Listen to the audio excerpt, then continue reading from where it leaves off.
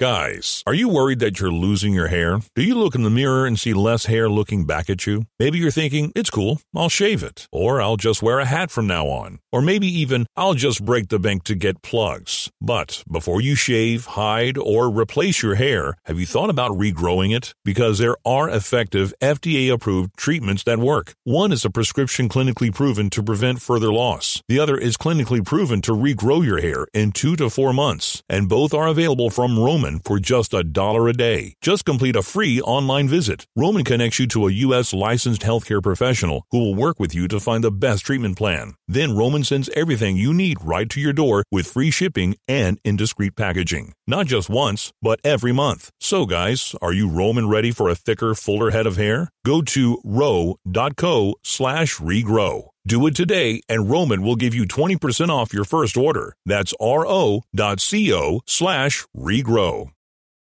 You're listening to One-on-One with DP, brought to you by Mary Ellen's Food for the Soul on 93.7 The Ticket and theticketfm.com.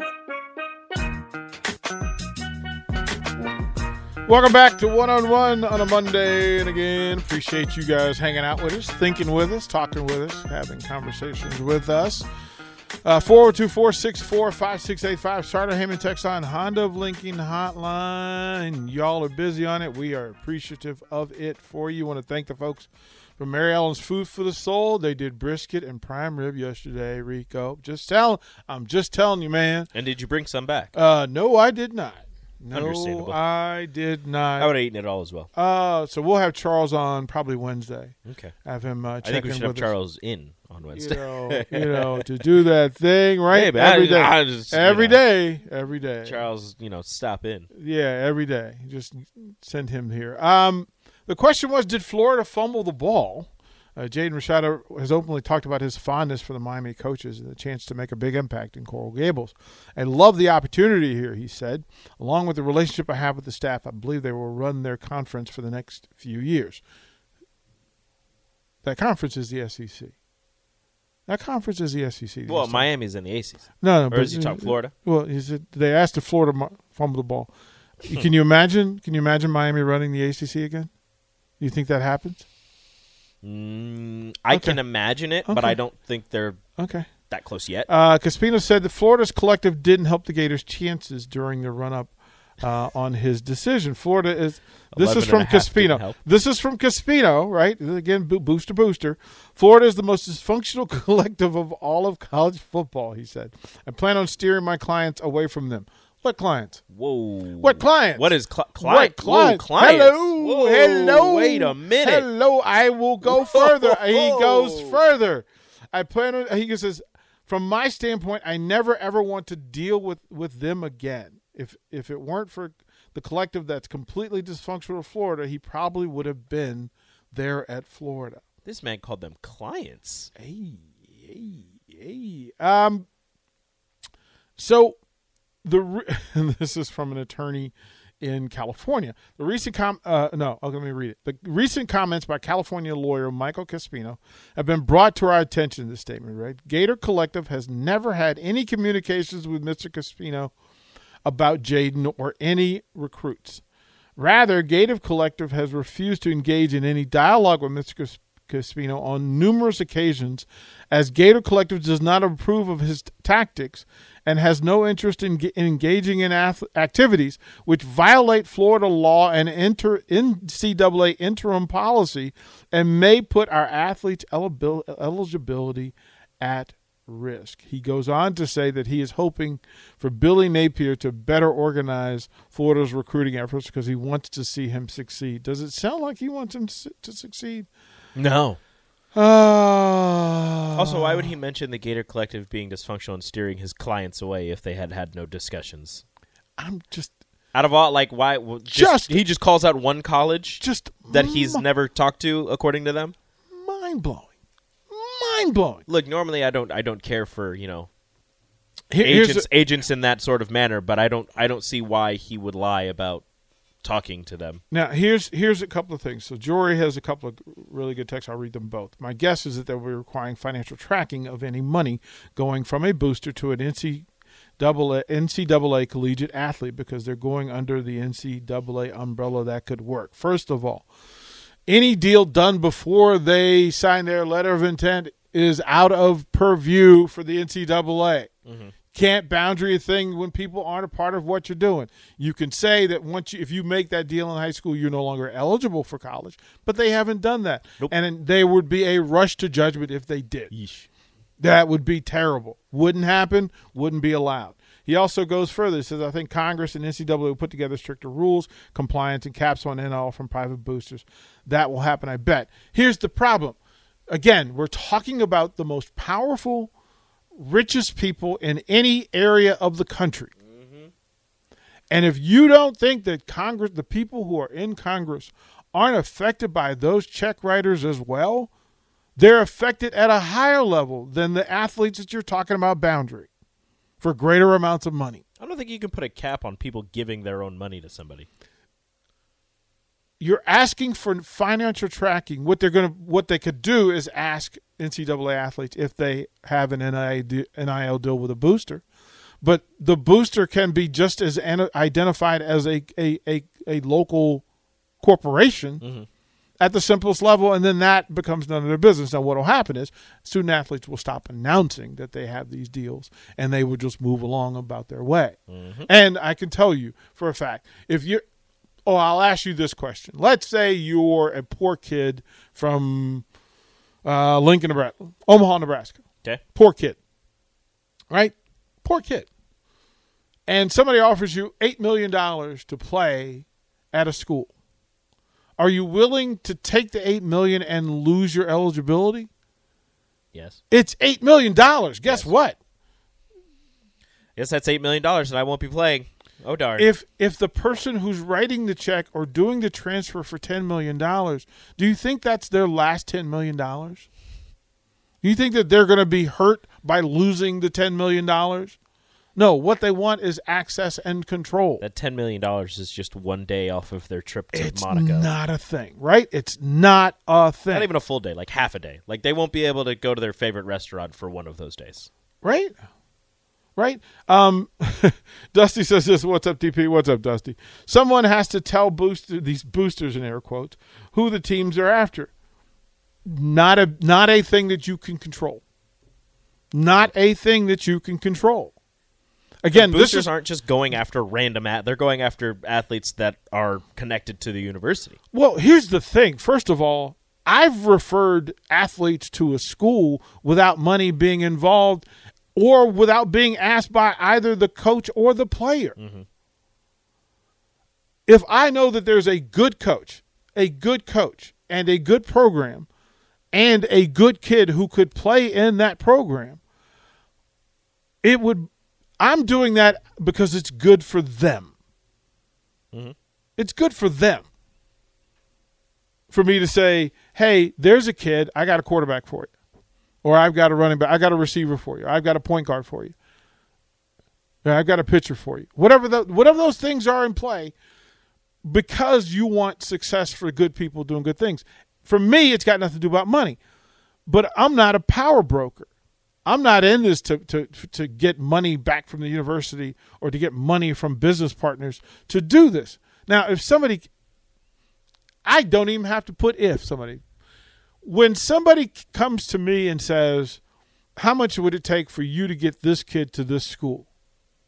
The answer is always nothing. If it's the right thing to do, I'll do it. If it's not the right thing to do, there's no amount of money for me to put a good somebody coach with a bad kid or a bad kid with a good I just wouldn't. Mm-hmm.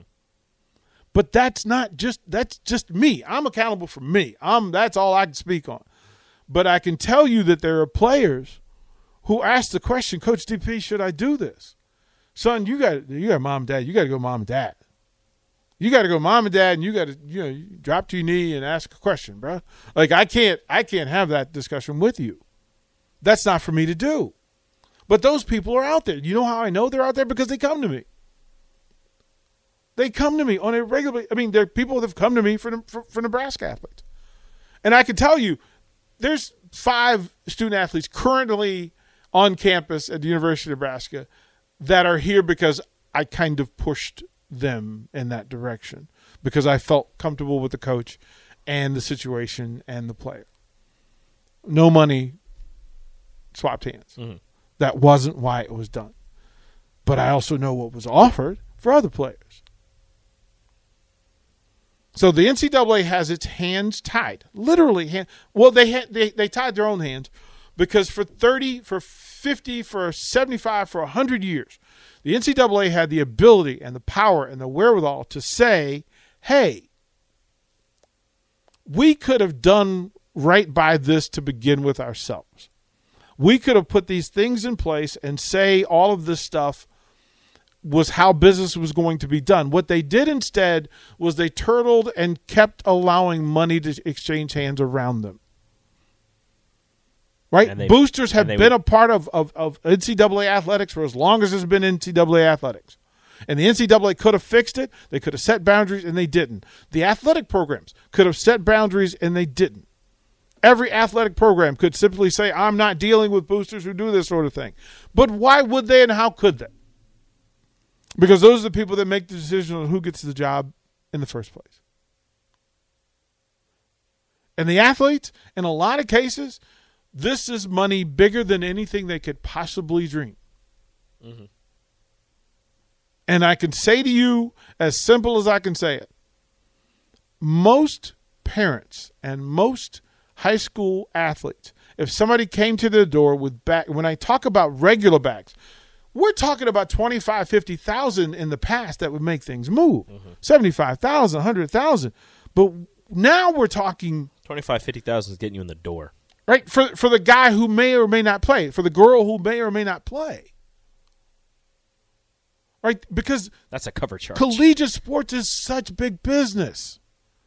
We know the numbers. We can go online and find the numbers about how much profit is being made.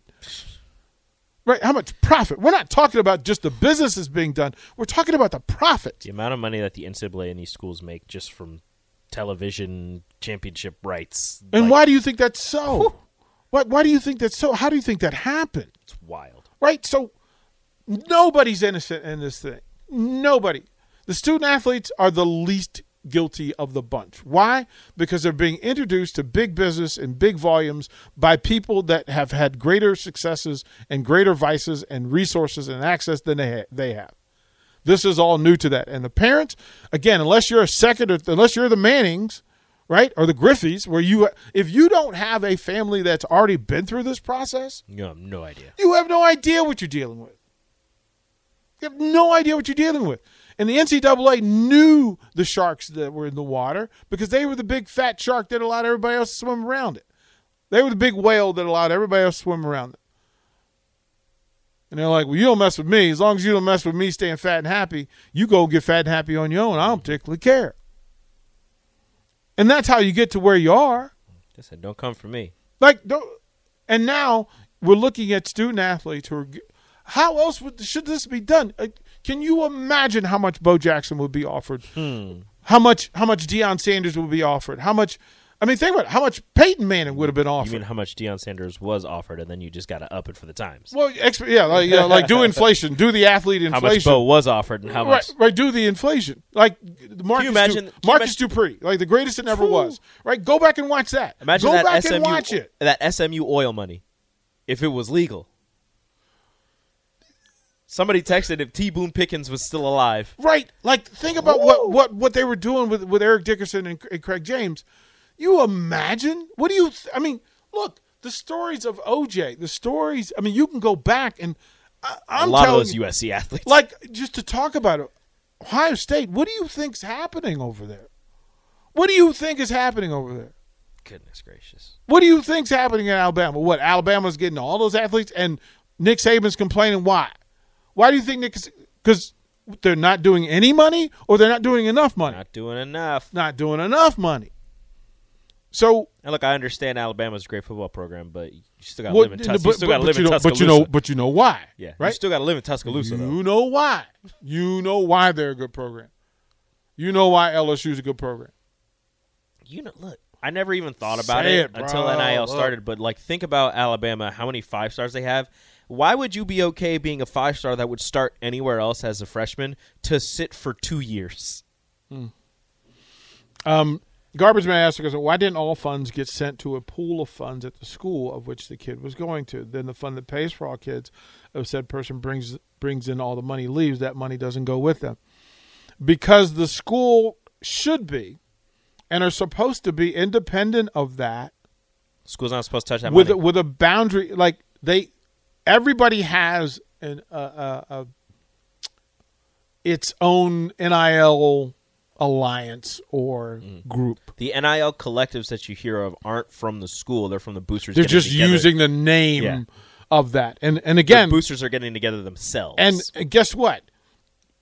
No university is going to go after legally the boosters who are setting up these NIL funds. They're not. Those are their big check writers. Why would they? Those are the same boosters that are paying the school. Like, why would they? Like, what are you now, just part of that money is going to the student athletes. Here's the capper. I want you to just we'll go to break with this. So think about it this way. So here's the NFL commissioner saying, I can't get rid of Daniel Snyder.